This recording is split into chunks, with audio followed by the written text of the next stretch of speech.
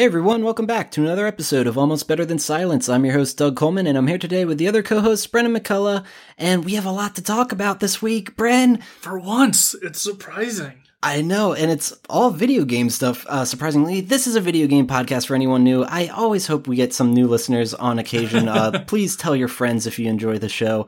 But Bren, how have you been lately?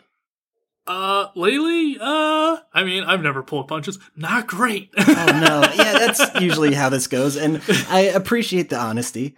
I mean, because that's always been one of my pet peeves of, like, how, hey, how's it going? Has become just a, like, colloquialism, like, greeting, where it's like, yeah.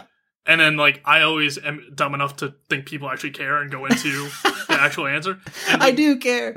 Because yes, you do, but, like, in passing or at work and stuff, and I heard someone else say, I forget who it was, maybe online, someone who was like, English wasn't their native language. So they're like, it's weird how are you isn't an actual question. It's just a greeting like, hello. And I was like, yeah, I guess it is, because people just want you to say good and move on. Yep, it's like, how are you? You too. Wait, yeah, what? Yeah. But, like, in my opinion, there's so many other things to say instead of that. So I'm like, if you're asking me how are you, you're gonna get the baggage. You're gonna get my shit and deal with it like Well, maybe we could steer away from that and go to like a happy place this time around with video games and stuff. Unless you want to dive into the deep and dark. No. It's just like, hey, it's still 2020. It's still garbage. Video games. Right. That's what I mean. That's what is like the light at the end of the tunnel here is 2021 is looking to make 2020, like make us forget about all the terrible things that happened in 2020. I don't know if that's possible, but all I gotta say is bomb rush cyberpunk, people. Like, what the goddamn fuck? This is unreal. And we get the return of G4. These are some topics we're going to be discussing later in the show, but typically we talk about the games we've been playing lately. Bren, I know you've been playing a shitload of Persona 4. Do you want to go into that a little bit? Yeah, well, actually, I'll dip my toe into Carrion first. I streamed that. Oh, I did see that. Yeah, you stopped by for a bit. It was a new game that just came out as of this recording, like, earlier this week, so, like, pretty fresh. And it's carrying, like a carnivore, or, like, a carrion bird. Yes, and brutal. The best way I can describe it is it's a Metroidvania, where it's a Metroidvania version of the movie The Thing. Except instead of playing as Russell Crowe, you're the thing. You're the creature. So, yeah, it's a Metroidvania. You start out in a tube in like a science lab, like a secret underground lab, and you break out and you're just this blob of teeth and blood and muscle. And you just scurry around, absorbing more pieces of like different experiments, getting bigger, getting power-ups, eating people, and just like growing your body, detaching parts of your body to then get into smaller areas, and then like eating everyone in there and getting big again and fighting. You know, it starts off with just regular people, and then it's like regular people with handguns that can surprisingly do a lot of damage to a big like amorphous blob monster. Like just a few rounds of a handgun can blow you away pretty quickly. Oh damn! And then you get like SWAT team like guys who have like an electric shield where you can't touch them from the front. Then you got flamethrower guys. And then they got, like, battle mechs with, like, Gatling guns on it that just tear through you like paper and stuff. And it ramps up real fast. The biggest complaint I've seen is it's short, and I can attest to that because I beat it in about 4 hours on stream. Dang, okay. It's $20, though. And okay. For how cool and unique and fun it was, I would absolutely recommend it. Like, it is short, but it is also one that's kind of just fun enough where you can just, like, hey, you know what? Let me jump back into that and just, like, eat people. It's not a generic, like, FPS. Eat people. Yeah, it's not a generic FPS where it's just like, you know what this is. The gameplay is not fun. It's real run-of-the-mill and generic. This one, like, the gameplay is unique and, like, really interesting. So even though it's not going to be new, you might just have the urge to do that again and experience that gameplay again because the controls are pretty cool. Yeah, I love just conceptually that whole premise. Like, it's very creative. I feel like those developers, once they had that idea, they're like, let's really play in this space and, like, give them as many abilities as we can. Just watching you play it a little bit, I'm intrigued. I'm not sure if it's the game for me. Super just gory and crunching down on bones, and I'm like, oh man, that's wild. But it does look fun. Yeah, you get different upgrades where you can go invisible and, like, you strain electricity nearby. When you get bigger, you can do, like, a big punch and punch through some metal grates and stuff. Hell yeah. One ability you get is, like, it's called Parasite, where you can possess somebody. So you just shoot out a small tentacle, and like if you attach to a human, you can take control of them. Oh, I love it. And if it's somebody with a gun, you can run around with the gun and shoot everything else with them. That ability is super overpowered and like too much to a degree where it's like anytime I had trouble going into a room and getting shot from everybody, I would just like scurry into the air vent, find a safe place, and then shoot out the tentacle to possess somebody, and then have them kill everybody in that room, and then I'd go up and just like clean up afterwards. That's a valid strategy, though. I feel like that's something they want you to do. I agree. I think it is. I think they intended it to be like that because that ability ties in more ways than others, like than the other mechanics. Yeah. But it's just like it was my easy default when I'm just like, you know what? Screw this room. Let me possess somebody. Because when you possess somebody, you can even jump into the giant mechs with the Gatling guns. So once you control that, you're done. Like the room's finished. You won. So it was nice to have as a fallback. As like I tried these other ways, nothing worked. Let me fall back to just possess somebody and like run through with them. So I think it did work, but it was definitely like my go-to of like I don't feel like dealing with this possession. Yeah, that makes sense. It is short, like I said, but for $20, it's definitely well worth it. Like you can see the love and attention they put into it. Totally. It's fairly pixely graphics. Like it's not 16-bit. It's like a 64-bit. Like it's a pretty high quality pixel stuff. My biggest complaint would be it's a Metroidvania game with no map. Ooh, that's killer. So that's rough. It's, for anyone who doesn't know what Metroidvania is, it's like a Metroid Castlevania game. You're running through different rooms, getting different upgrades, going back through other rooms you couldn't get through before. Now you can get through them with those upgrades. So you have to backtrack a lot and go through different stuff. I would give them this. For the most part, I'd say like a solid 85 to maybe 90% of the game, I was good. It seamlessly led me from like one room to another room to another room to another room. Okay. And if it unlocks an area, it shows you that area unlocking, and you're like, oh yeah, I remember that. I can go back like 2 spaces and go down, and it's right there. So maybe if your memory's not as good, you might have trouble with that, but for the majority of the game, I was pretty good with it. Well, and that's the thing. I feel like as a developer, it's hard to justify how would this blob creature know the map. Like usually when you're playing as a human, like you have like a map on you or something. Exactly. Like this it almost makes it feel more real, but also I just can't imagine playing a Metroidvania game without a map because there are so many instances where it's like, where the fuck am I? I was watching someone else stream the game later after I beat it, and I was talking to a few people in that chat. And that's what they said. They're like, well, the blob can't read. I was like, let me tell you this. The blob can possess people. The blob understands how electricity works. He rips off electrical panels and absorbs electricity to power itself. Like, this blob's super smart. It can read a map. Yeah. So, like, fair. That's not a concern. Yeah, good point. But, so for, like, 90% of the game, I was fine.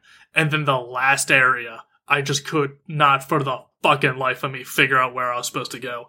And without a map, it's a pretty big area to the point where it's not everything connects directly. So when you'll crawl into like the wall in a tunnel, and then you'll appear in a different part of the map, like in a different area entirely. It's not a 1-to-1 path, like showing you like here's where you went.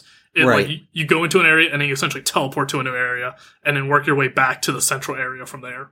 Okay. And then once you do those, you can't go back through those teleporting spots anymore.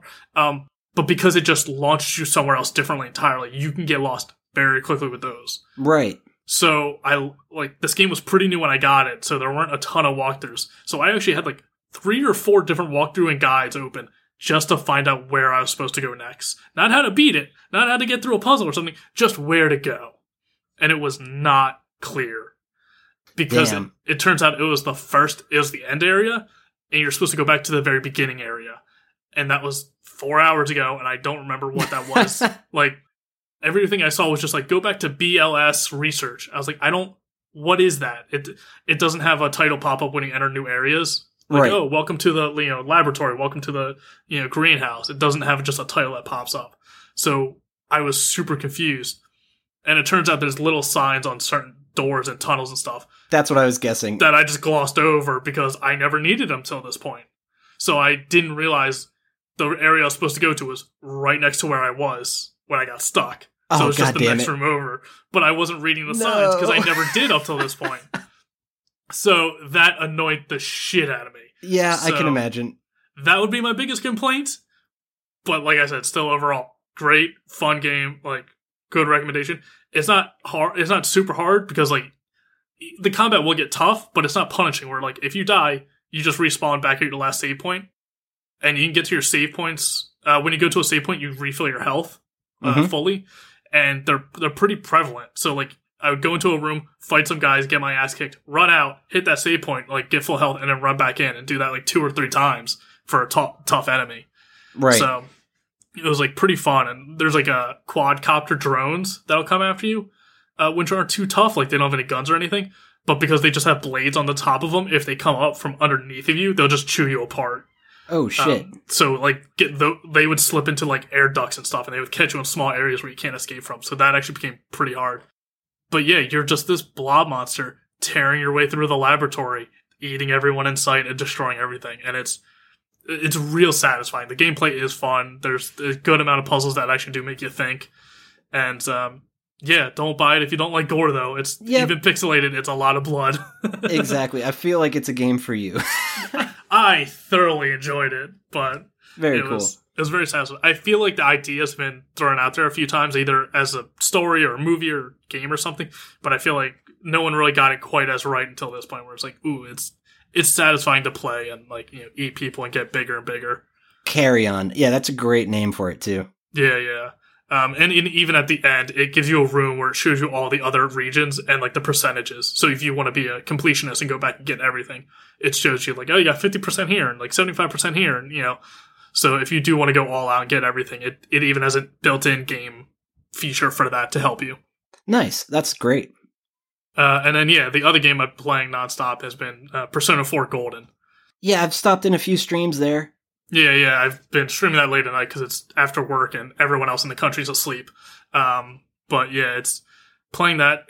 Let me see if I can get a quick number. Because like some of those games like Witcher, like I put like 120 hours into Witcher because I had the DLC and I just really enjoyed exploring it and stuff. Whereas Mark blew through it in like 60 to 70 hours. Right. Persona 4, let me see. I'm about 70 hours, and I probably have like another hour or 2 left in it. Okay.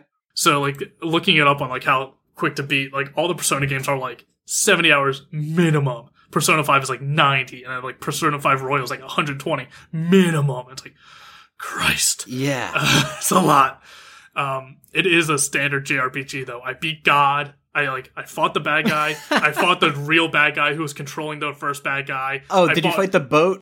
I fought God, who turned out to be just a weird giant amalgamation of just nonsense, who was controlling the guy controlling the real bad. Like, you know, there's only 4 steps to who's really in control of the evil scheme in JRPGs.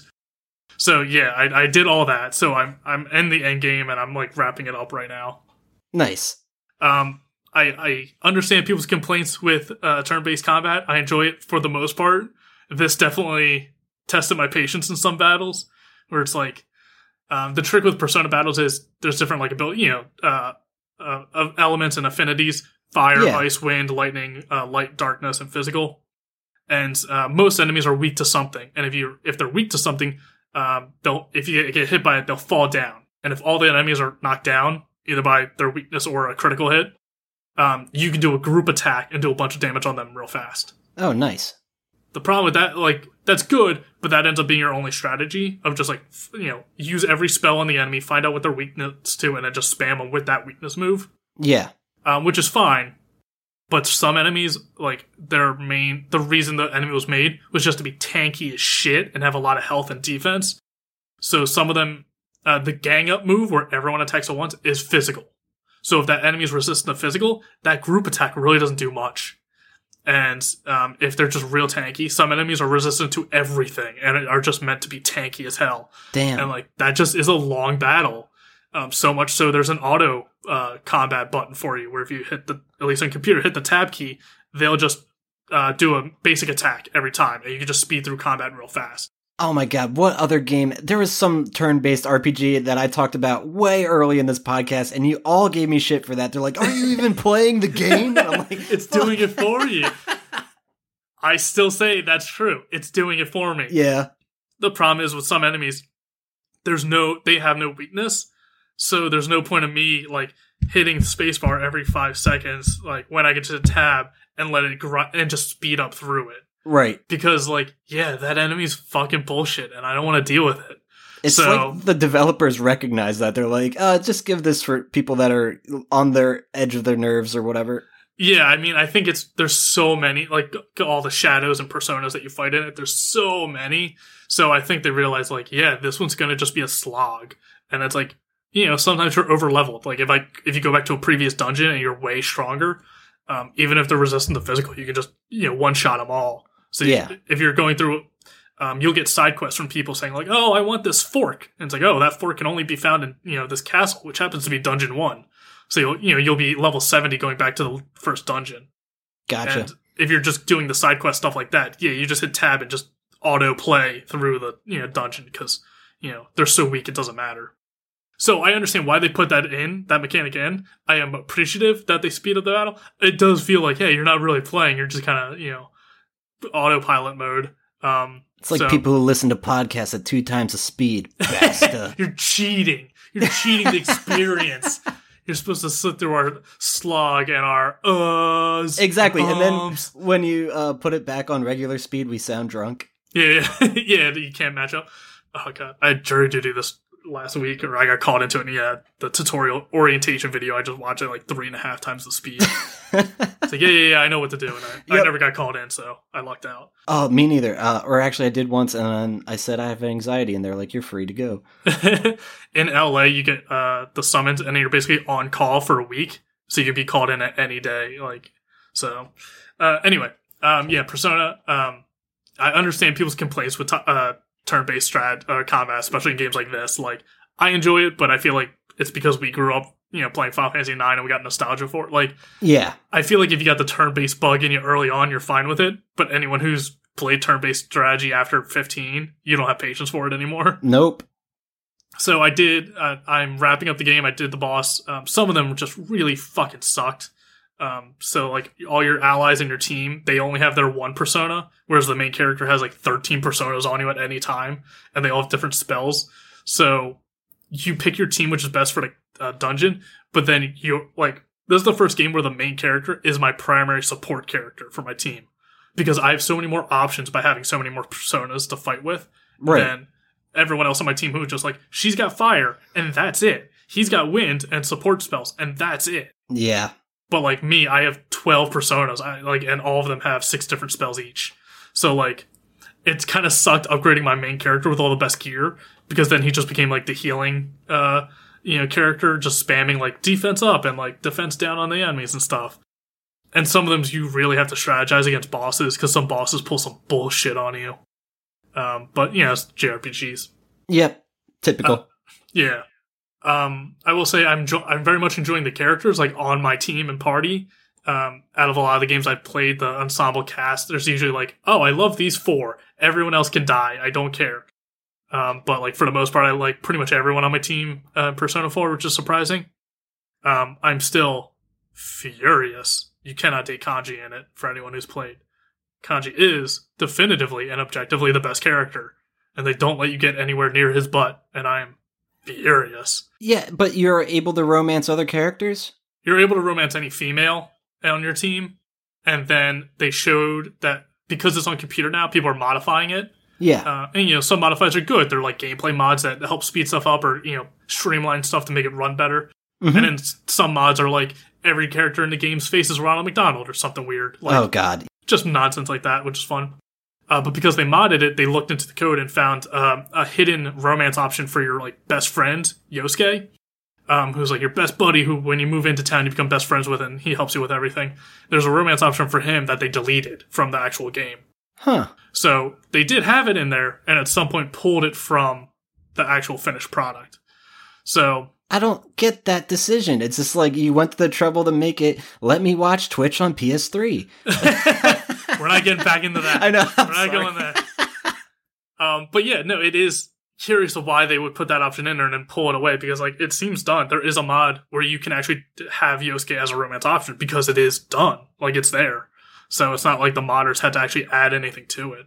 Yeah. So I saw Judge Greg tweeting about this recently, where he's like sick of romance options in games, because he's like, you know, you can just be friends with someone. You don't have to be fucking anyone who's the opposite sex of you.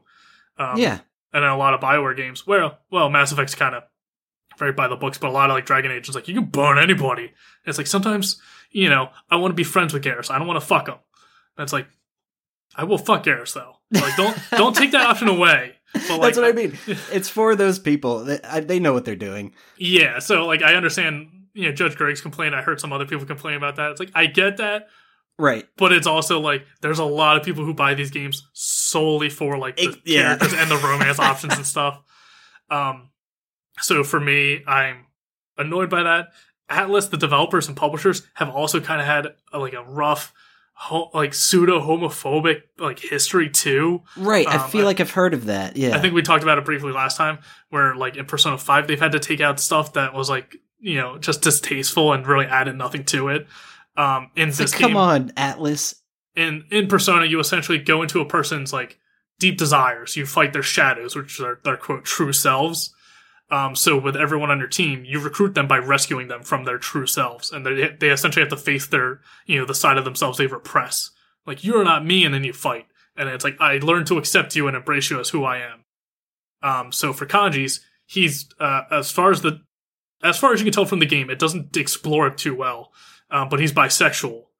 So he's got a lot of repressed, attraction to men and women. Like, he's trouble expressing both, but he's trying to find himself. So like, he's got a great story, and he's genuinely one of the best characters. Like, he's incredibly well written and nice.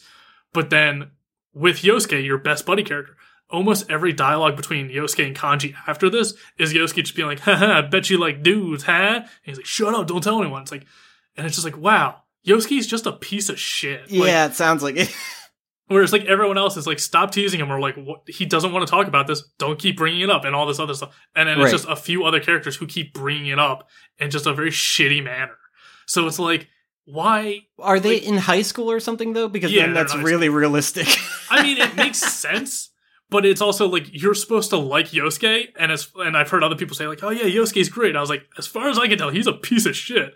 Because he's just horn dogging on every female character he ever interacts with, and then he's just shitting on Kanji, who's the only other guy in your group. And it's like, I don't see any good traits of Yosuke. He's just kind of shitty in every regard.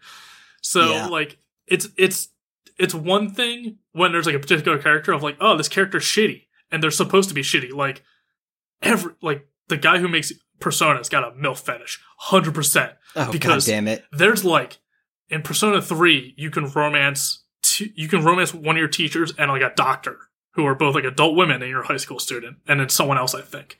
In Persona 4, there's at least 5 or 6 full-on adult women, horny as fuck for this high school character. God damn it. And like, it's off-putting to the degree of like, one of them's your teacher, and she's just tits out like crazy. And like, at one point, you and your friends go to an inn, and you go to sneak into your friend's room and like scare them. But when you jump into their beds, you find out it's the teacher. So she has a bunch of her students jumping in her bed, and she's like, "Okay, boys, we can do this. You can have me all at once, but don't tell anyone." I was like, "Damn, bitch, he's thirsty as hell." What the fuck? Like, it goes from like, "Hey, there's a mild attraction between like this romance option between like a slightly older person and like a high school student," and your teacher being like, let's go, boys, gangbang. Let's do this. Like, Jesus Christ. Mind-boggling how much there is in this game. And, like, you can do part-time jobs. And, like, one of the part-time jobs is, like, you work at a hospital. And one of the nurses is like, yo, hey, new guy, hey, high school kid, I'm gonna suck your dick. And, like, she doesn't actually say that, but it's in that intensity of, like, I'm gonna get you, and you're gonna be mine. It's like, yo, damn, chill. Like, it's so much. And, it's extreme. So, going very long-winded. Sorry, I've played 70 hours of this fucking game in like the last 2 weeks. But yeah, so I'm enjoying most of the characters on my team. Yosuke's kind of shitty, and Teddy is but a lot of them are very well written. Naoto and Kanji especially are fantastic. I'm really enjoying them. But like I said last time, the gameplay and mechanics are very by the book, turn-based Persona. Like, it's like a Final Fantasy. Like, they know what the combat's going to be. They know what the mechanics are going to be. You're a high school student. You're able to do 2 activities during the day. You can get a part-time job. You can raise your skill levels. You can hang out with friends and build relationships. And that's kind of the same mechanics in every game. So that's nothing new there. They're not exploring anything new there. So the only thing really new is, the style and the music, which are also great. Very known for that. Persona's very known for that stuff. But then it's like the story.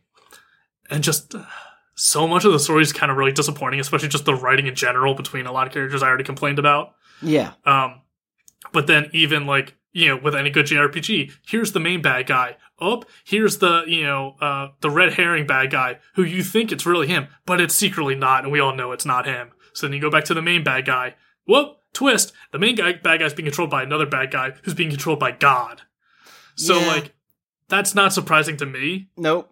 And when we get to the main bad guy, I was like, okay, this story's kind of interesting. I like where it's going.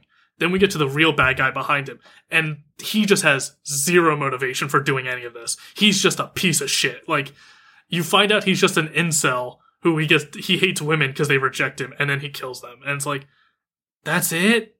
Like, the other story was kind of interesting, and this is super not at all. Yeah. And then God comes up, and it's like, okay, fucking whatever. Like, at this point, why not? So, like, I was being at the end of the game, and I just did this last night. I'm still pretty disappointed where, like, this guy's shitty. Like, he has zero motivation to do any of it. Like, that's disappointing. Yeah. So, I am enjoying Persona 4. I like the characters better than Persona 5 and stuff. And, the music's good, and I'm enjoying my time with it overall. But I do got complaints, and a friend of mine hates Persona 5 with a passion. And, generally everyone on the internet seems to love it. So she's like, I'm scared to talk shit about it because everyone will crucify me because it's such a beloved franchise. And it's like, I can see why it's a beloved franchise. I can see why people get invested into it because you spend, days in this game, like every single day for like a year. You spend time with these characters. You get very attached to them. I fully understand that. It's got problems though. It's certainly like it's a fun game and I'm enjoying it, but it's good. It's got to be like a 70 out of 100 or something. Like it's definitely got issues we need to address. Fair enough. Yeah, I'd be curious if that 70 out of 100 translates to Persona 5 or not. I know you don't necessarily want to play that one.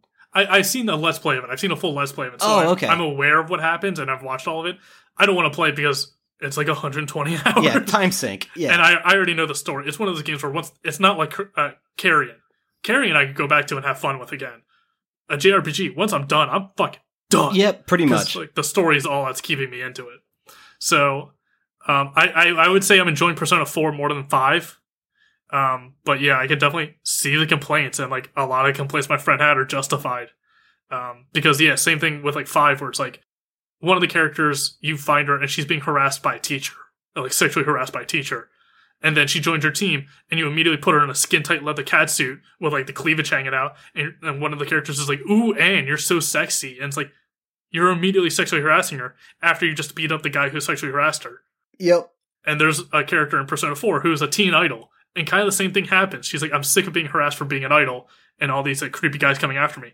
And Yosuke, once again, is just horny as shit, coming after her all the time. It's like, all right, I don't like it. I don't need this. So, and then she's also horny as shit for your main character. So she's constantly going after that dick as well. So it's just like, it's excessive.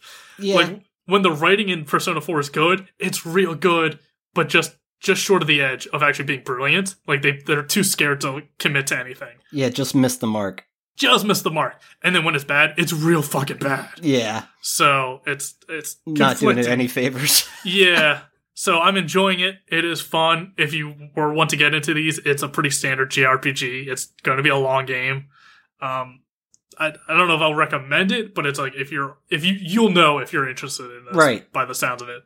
Yeah. And yeah, it's certainly got its issues.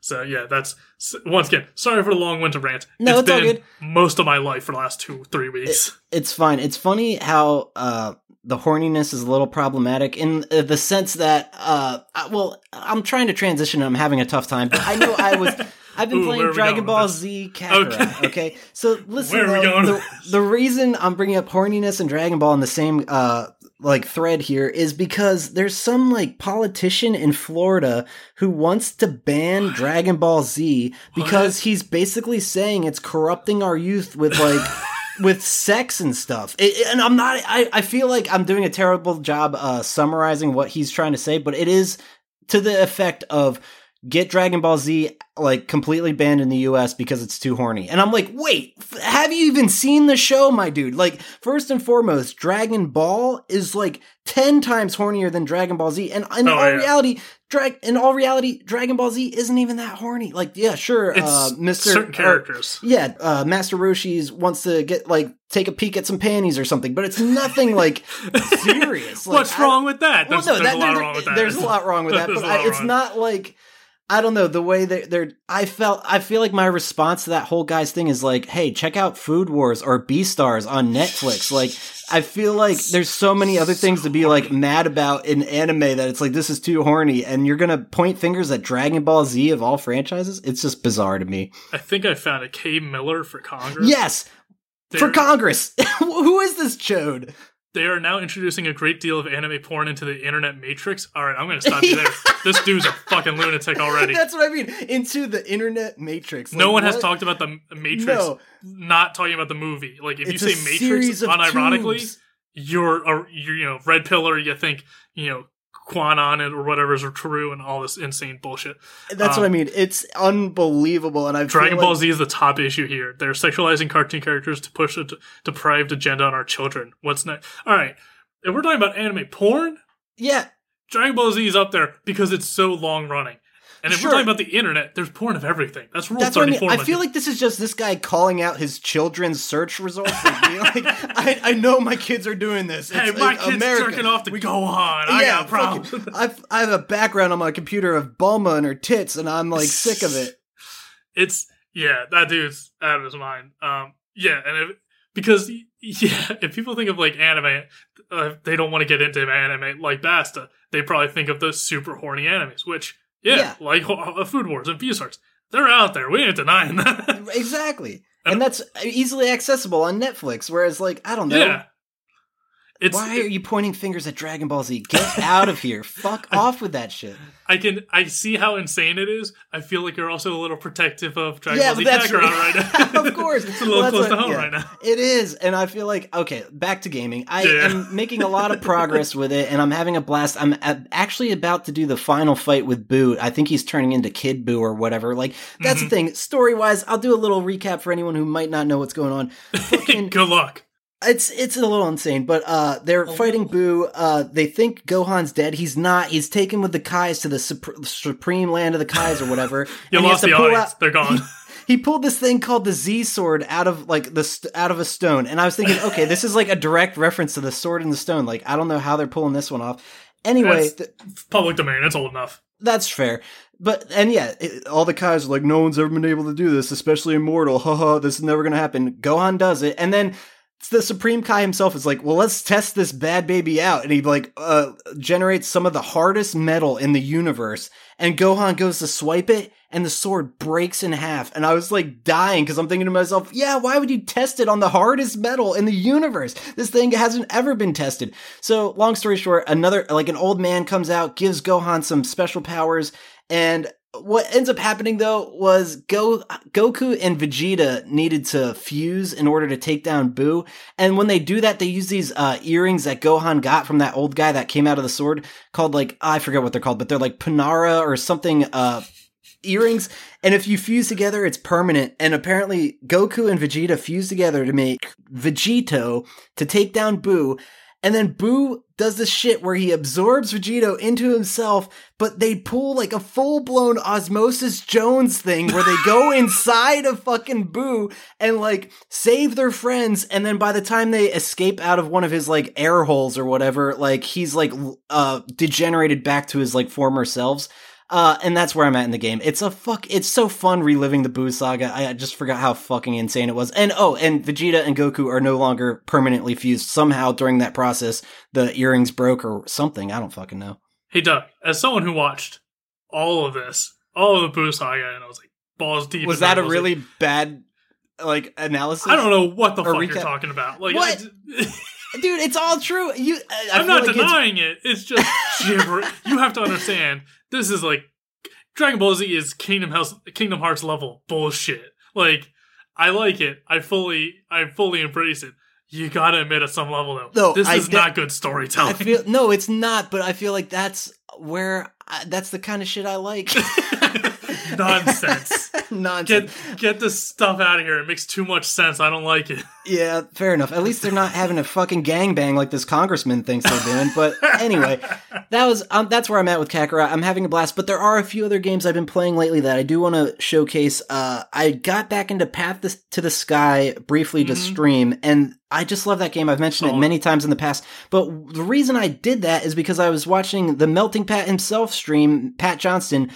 He was playing this game called Neon Abyss, and I'm like, man, this game looks really cool. And as I'm watching him play the game, I'm like, this is fucking Path to the Sky, but like a different skin and like with a lot more like upgrades and options and a much more fleshed out game. Like, I think honestly, Path to the Sky might still be early access. But I'm like, fuck that game's, it's not going anywhere. It's basically done.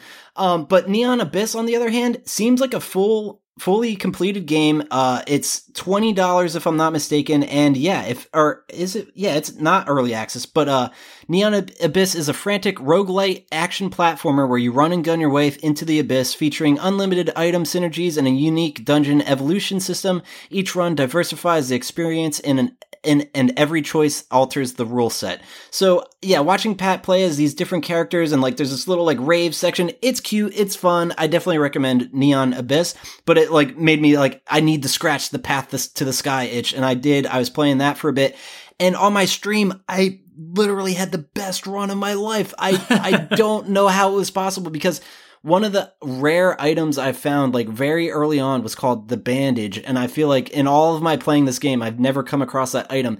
It will heal you slowly over time, and I was like, oh my god, this is gonna make my run last so much longer. And I did get a bunch of cool power-ups, and if you're unfamiliar with the game, you can like, there's certain items like the bird flute, and every time you shoot down other items, there's a chance that like you'll get a little bird follower, and you can have like an army of birds help you like take out all the enemies. It's a really fun game. But yeah, I was streaming that, and maybe we'll do a little more of that just because I'm having so much fun. But then the other game that I'm currently streaming, and it's all Yusong's fault. I feel like people who know past guests of the show, Yusong Liu, he has his own podcast, maybe don't. He used to be involved with the Doughboys, is still every now and then. He is streaming again, and he was doing Super Mario 64 speedruns, and I was like, oh man, watching him do that, I'm like, I never had any interest in speedrunning until I watched him do this, because apparently there is like a little bit of an easy entry point to that game of like, oh, if you utilize these glitches, you only need to get 16 stars in order to beat the game, blah, blah, blah. I think there's even ways you can beat the game with like less stars than that, but that's one of the categories he was going for. Yeah. And I decided, I'll take a stab at it and see how it goes. I remember on his stream, like, it took him a lot of tries, but he got, like, I believe under 40 minutes at one point, which I was like, man, that's pretty good. My first go was earlier today, and I streamed it, and it took me an hour and 44 seconds, and I was like, I wanted to be under an hour so bad, and I just barely missed it. Just barely. But there's so many things to this whole like art of speedrunning, especially this game, that is just mind blowing. Like to memorize where all these stars are, or like the order in which you need to get them, and then other certain glitches that you need to utilize. There's this one called the backwards long jump, and I feel like a lot of people are like, the most famous one there is. Yeah. I just struggled with that so hard earlier today, or actually yesterday I was trying it, just like being like, I got all the stars, I got to where I need to go, and I can't do this glitch. And I'm like, are you kidding me? And that's another thing I failed to mention at the beginning of this. They have a Mario 64 PC port in HD rendered that's available. You can put it on your fucking 4K TV if you want to, and it looks great.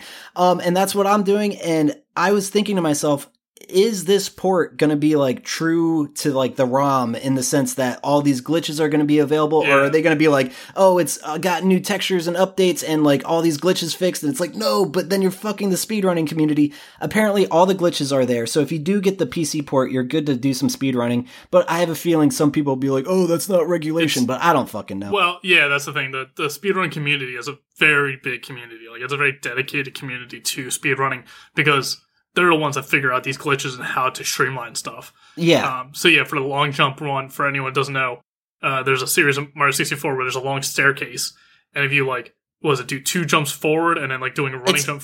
It's a long jump forward, and then you have to switch the directional pad of your like analog stick, and then hold Z, and then spam the A button like to jump, and it's really very precise. I was and for the longest time I wasn't holding Z because I'm like an idiot, even though every tutorial I was watching is like, make sure you hold Z. I wasn't doing that. I'm like, no wonder I can't fucking do this. But it got to the point where I was like, I don't even know if I can do everything up to this point. I don't think I can fucking speed run this game because of this glitch, and that's how bad I am. But I did finally get my hands on it, and like when I streamed that hour-long first run at it, I fucking did it on my first try for both stairs. It was literally, I actually like just like exclaimed like, oh yeah! I was like, I couldn't believe it. So like, I actually clipped that on our Twitch. If people, when we plug our Twitch later, head over there and look at our clips section. You'll see me, perfectly execute the backwards long jump, and it was just shocking to me. With the speedrun community, they specify like what you played it on, what game you played, what version of that, if it's a emulator, what kind of emulator, all this other stuff. Yeah, because of stuff like that, where like, hey, this is an updated version, it patches out a ton of glitches that people use to speedrun stuff. And it seems to be easier on computers because people are able to get into the code and kind of break stuff and see stuff easier. Yeah. So I know not recently, at least 5 years ago was the last time I paid attention to it. But there was a Ocarina of Time speedrun glitch. Because up to this point, Ocarina of Time could be beat in like, let's say an hour and a half, just ballpark it. Yep. And this is the fastest anyone could beat Ocarina of Time for the longest period of time. And then at some point, the whole community was able to crack this code, and one guy was able to do it. It's where you're in like Kakariko Village in the very beginning of Ocarina of Time.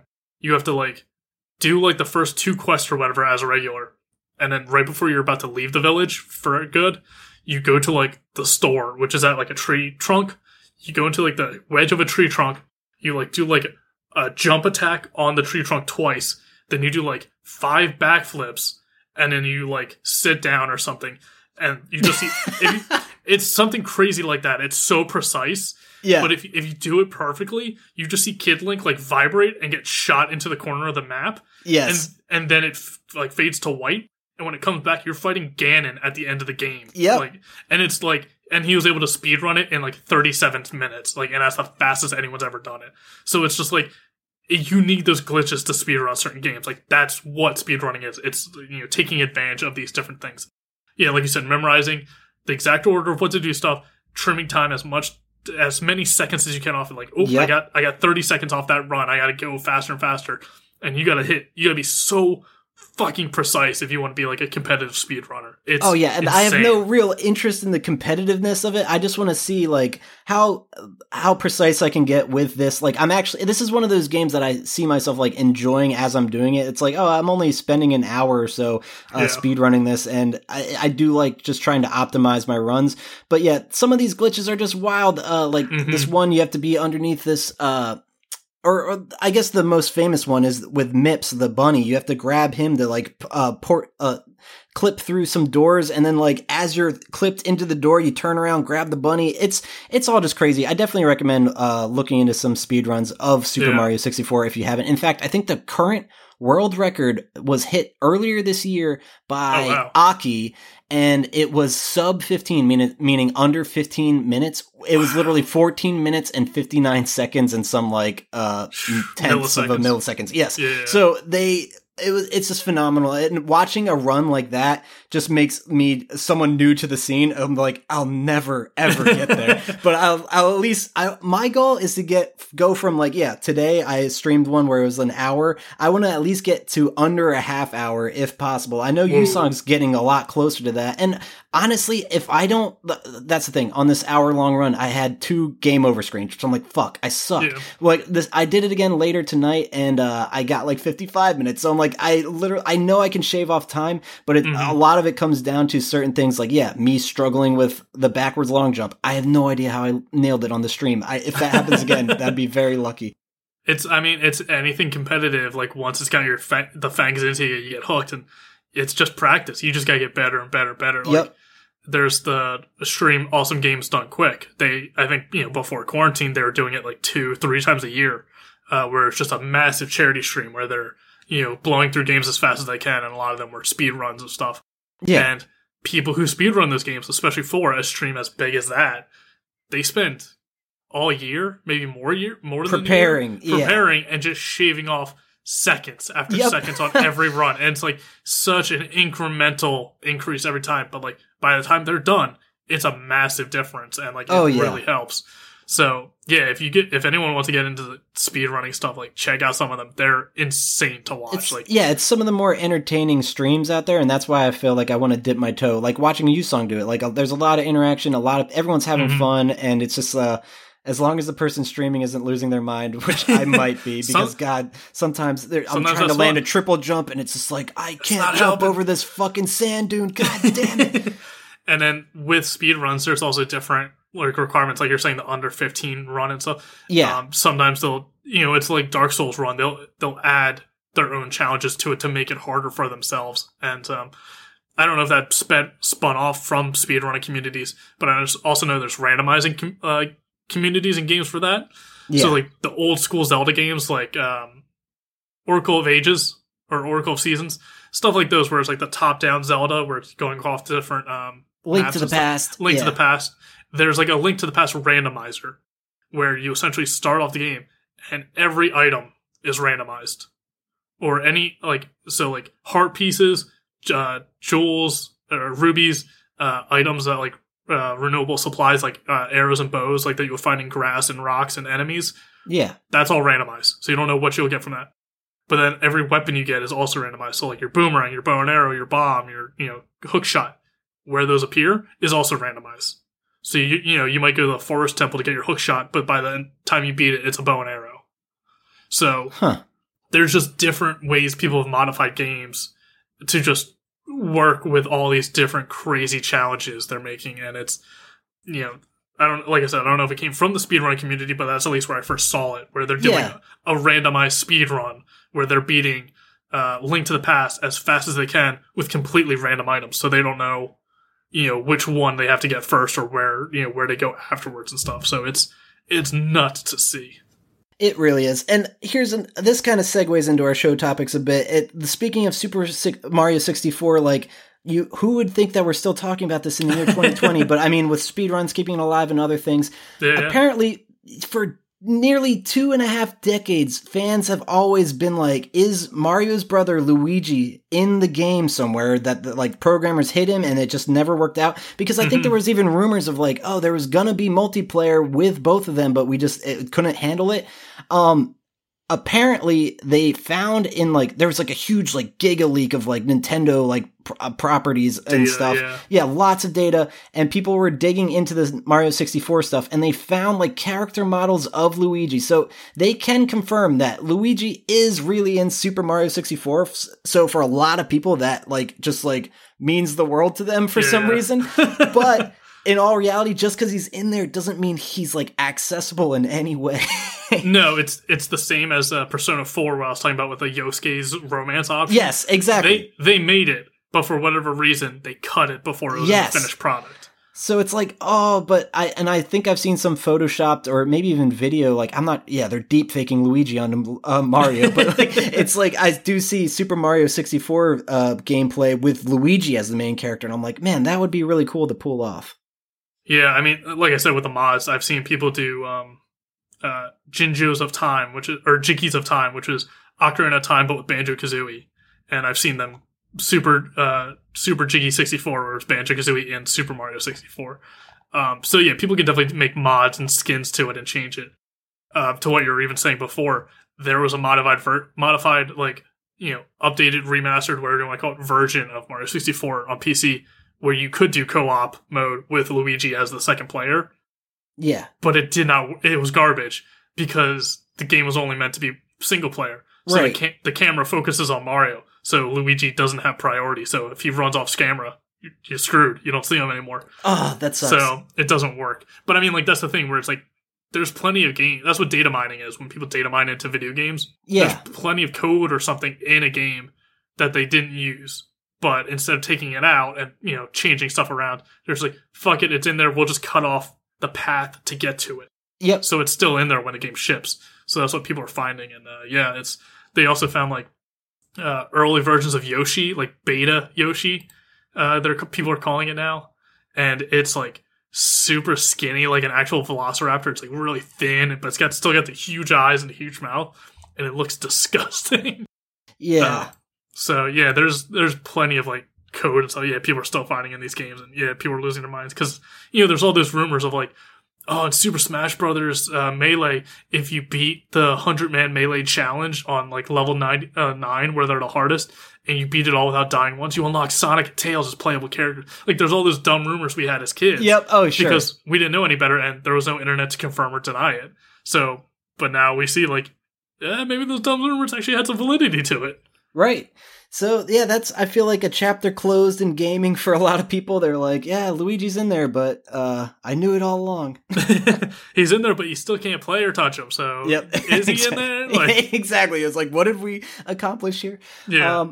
I will say quick, Mario 64 related, I did see a mod for Mario 64 called the It's Me Daisy mod, where, Luigi's girlfriend, Princess Daisy. Yeah.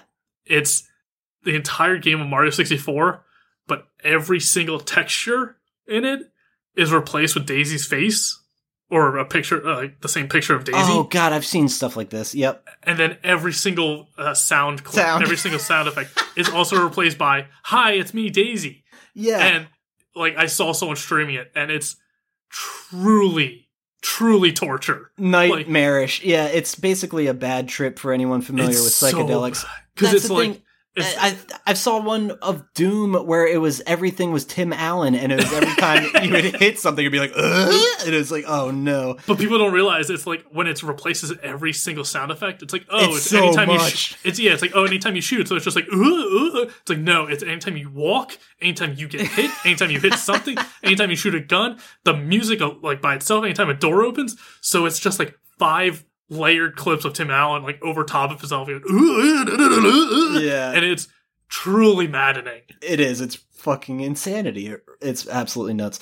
Yeah. On to another show topic. This one I want to just kind of mention briefly because we're probably going to come back to it on a later week when we can talk about it more, but G4 is coming back, and I feel like that's one of those things that like if Dragon Ball Z was real and I could get the Dragon Balls and I'd summon Shenron, I'd be like, let's bring back G4, people.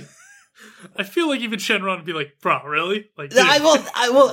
Hopefully it's at the point in the story where I get 3 wishes, because then I'd use one of them for G4, but, and then the rest for world peace or whatever.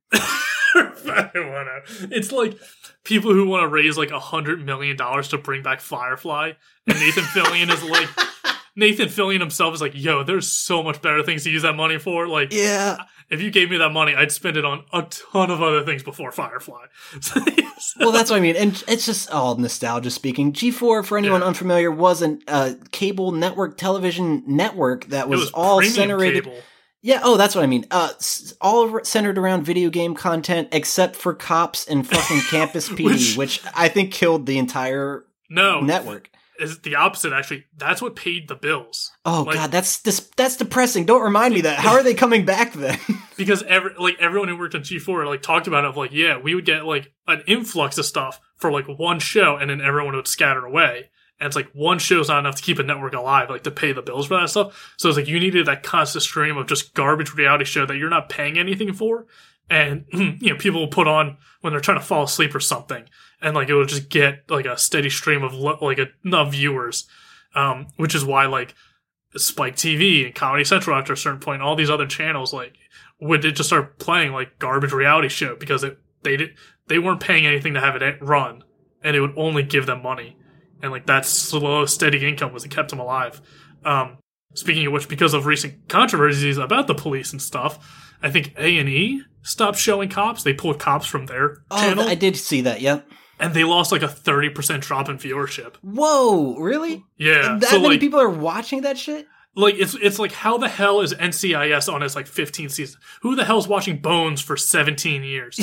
Turns out a lot of people. I'm guessing a lot of geriatric retirees, but like, people are watching it, and that's what keeps the lights on for most networks. Oh, that's depressing. But knowing that X-Play and Attack of the Show are going to be something on the horizon in the year 2021, I'm all ears. Like, I want to know what this is about. I'm excited. I'm curious to see if they bring back previous hosts. At this point, I'm sure they shouldn't. Like, let's get some fresh people in the mix. But I have a feeling they might come back with some recognizable faces. They just did a AMA on Reddit recently. I actually missed it. Damn it. But, regardless, I just had to throw it out there. Anyone who's excited about G4 coming back, gamers rejoice. It's going to be a thing. But it leads a lot to, like, begs questions like, is this just going to be like Twitch Lite? Like, a lot of people are saying, like, when we have Twitch, in the absence of G4, like, we've been able to get by with gaming media. And that's actually something that, like, makes me a little salty, is, like, they're, like, the way they were, like, announcing them coming back, they're like, we never stopped playing. I'm like, where the fuck were you? Like, I don't know. Like, well, look who comes crawling back. Exactly. God damn it. Yeah, it's interesting because, we've had so many other things explode. We've had, YouTube, like, kind of came and went in the time of G4 of, like, YouTubers being very big, especially gaming YouTubers.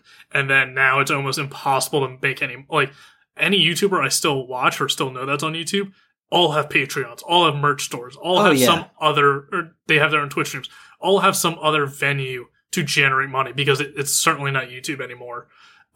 But there's plenty of video game stuff that was on YouTube, and almost all of it has migrated over to Twitch. Some of it went to Mixer and got fucked over royally from that, because Mixer shut down recently. And then, a lot of it's on Twitch now, where Twitch was just video games, and then it was creative people, and then it was like podcasting, and it was just talking. And there's an Animal Crossing talk show, like a late night talk show, where people would come in as an Animal Crossing set, and they've had big names on there, like Danny Trejo and shit. And that's on YouTube. So it's weird to see G4 come back, who started before social media and was on the beginning ends of social media. Like, I remember Attack of the Show had the Twitter wall and stuff. Yeah. So they were around, but it wasn't enough interest to keep it going.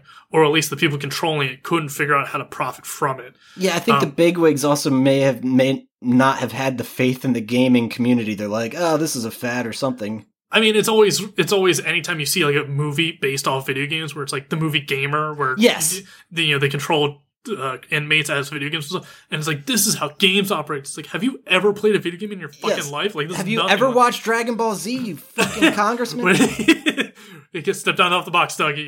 I know Mark's not been here for a while. That box is getting a little cold. Okay, I'm sorry. The soapbox. But yeah, it's as much as we talk about it, like, oh, it's cool seeing the creative people who love video games, being a part of a video game channel and talking about video games. It's like, sure, but higher ups in the accounting department, those people don't give a shit about video games. They just care about the money coming in, or the executives making the choices. So in the end, it's up to those people to decide. And like, if it's managed poorly, you can't make any money off of it. But then we had The Attack, and we've had those guys on, who was Kevin Pereira, kind of doing his, it was essentially the son of The Attack of the Show. Oh, yeah. Show, The Attack. Yep. And then that kind of got big on Twitch. And then they got on, what was it, Disney XD. Yes. Show on there for a while and stuff. So, like, it was on a major channel. Like, it had a fully supported, like, it wasn't this random premium cable channel. Well, Disney XD is premium cable. But it was Disney. It had a big name to it. Yes. And even that, for whatever reasons it had, wasn't sustainable. No, and that's the whole view-botting controversy with Kevin ending The Attack that way. And then even more recently, there's a controversy with how they treated women in the workplace. I encourage all of our listeners to go to Twitter, go to Kevin and or Alex Correa's Twitters, and read their statements. And honestly, more importantly, the women involved, Evan Friedman, Aaron Stevie, and I'm not sure if Liz or Blythe put out a statement, but regardless, read their statements about what happened there, because you should be informed. I think I was in a stream recently, I think it was Kame House, actually, and I mentioned, like, yeah, Kevin's in a little bit of hot water. I'm curious if he's going to be involved in AOTS coming back. And they're like, Kevin's in hot water? I'm like, oh, geez, yeah, you guys got to read what's going on with that. Because I think even Evan's reaction to a G4 coming back is like, this doesn't make me feel very good. And I'm like, oh, no, I hope they treat people with respect, because hearing what Evan and Aaron went through, it's really upsetting. And those are people we looked up to and we had on our show. Yeah. I would definitely recommend checking out their stories. because they're definitely more. I mean, they were the victims in it, but they yes. definitely told more versus like Alex, who I kind of read his, and it was kind of like, whoops, sorry. It's like, are you sorry you did it, or sorry you got called out? Got called out. It felt more like that, yeah. Yeah, so for whatever reason, I've heard the same with, I mean, not the exact same stuff, but I've heard stories with G4 too, like behind the scenes there was some, controversy, or like people didn't like working with this person, and it caused tension and stuff. So that's why I am curious with G4, mainly Attack of the Show and X-Play coming back. I know Adam Sessler and Morgan Webb are still in video games. I think Morgan Webb's working with the studio, and Adam Sessler was worth that Friday the 13th video game, and he's been doing some other stuff with them. So they're still very much incorporated in video game career-wise. So I'm not too surprised if they come back. But I'm surprised. They all seem to retweet the announcements and stuff, and it's kind of ironic, like the day before, like Kevin was talking about, like, oh, I'm thinking about doing an RV life. I'm like, well, yeah, considering everything, I feel like you probably need to like log off social media for a while and take a step away. Yeah, I think them retweeting stuff's not necessarily like, I'm in it, versus exactly. Like, hey, this is a big part of my life. It's coming back. Like, who knows? We can't really, it's all speculation from this point. Right. But yeah, I'm curious to see if they're bringing back the old guard, if everyone back then still wants to work on it, or if some people have bad blood between them and don't, hey, fuck it, that time of my life's over. Like college, like, was college fun? Sure. I'll never fucking go back, though. You couldn't pay me to go back to college and relive those days. But it would also be good to get new blood in there. Like, we got, nostalgia for that stuff, but who knows? Maybe they're trying to get a younger demographic. It's tricky with games because, no one over the age of 50 plays games, because no one over the age of 50 really grew up with games. But now we're getting older. We're getting our 30s and 40s with millennials who grew up playing games and have that nostalgia. So people have to redefine what the video game market is. Are you aiming for that older demographic like us? Or do we not have as much time to play games anymore? So we're not as tied into all the new games and all the social media and all the news about it.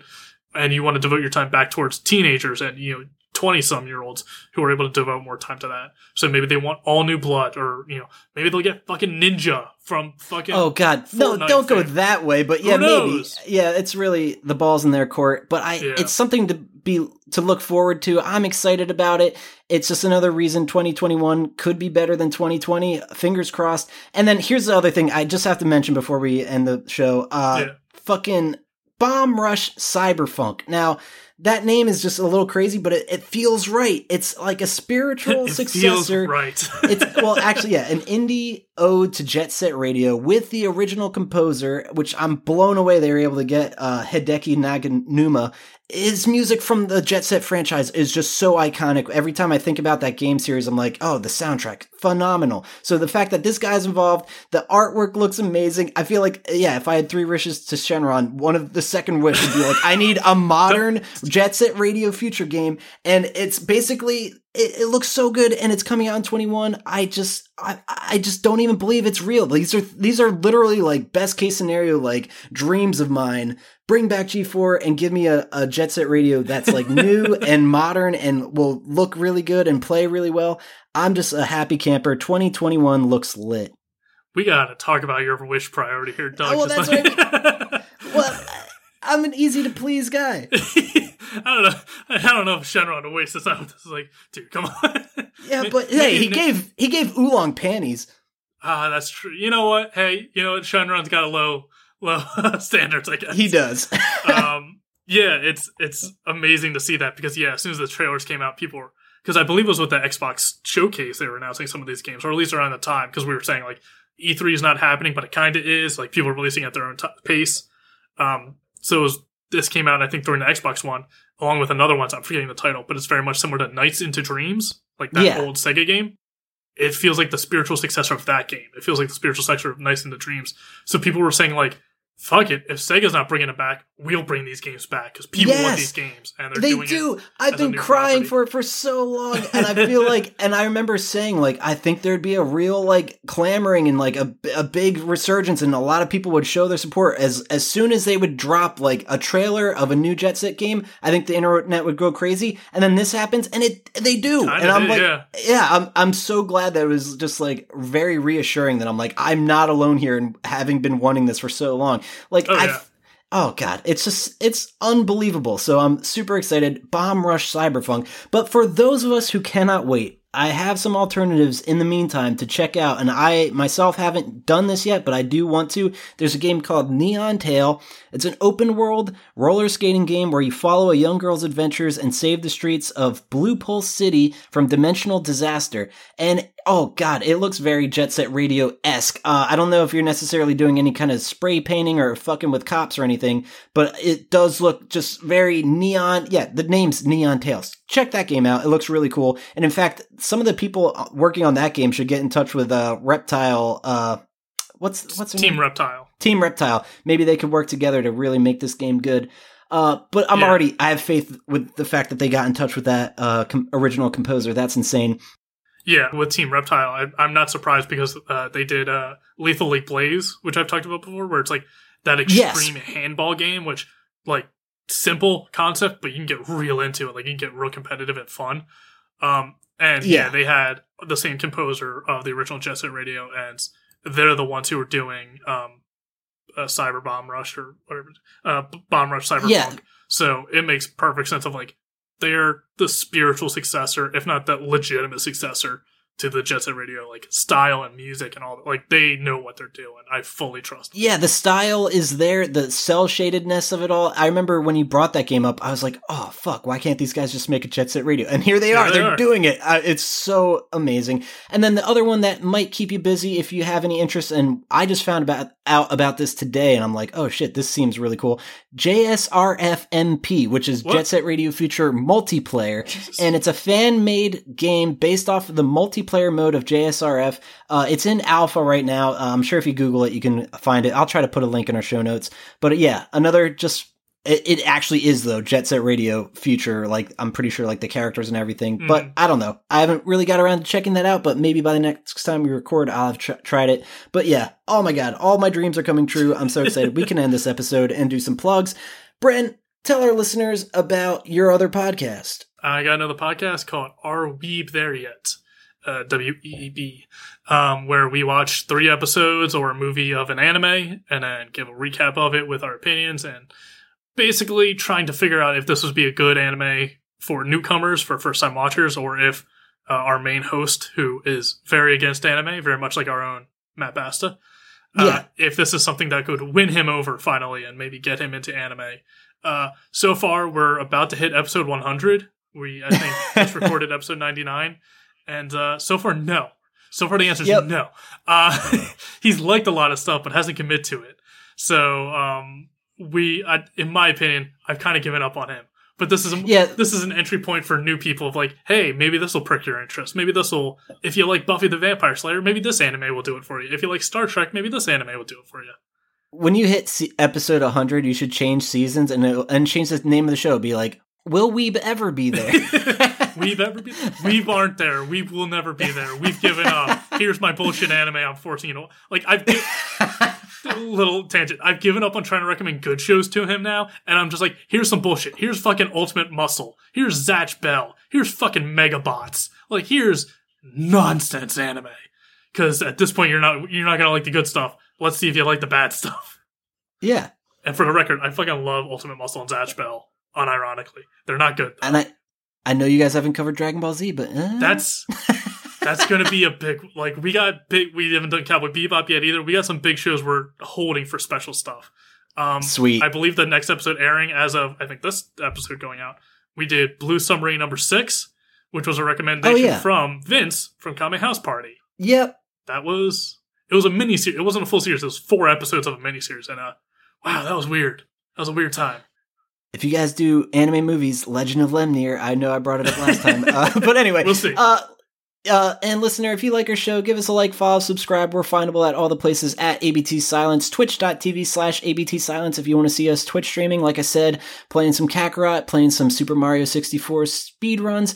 Bren's doing Persona 4. Yeah, our Twitch is fucking active these days. It's pretty wild. If only someone was there to watch.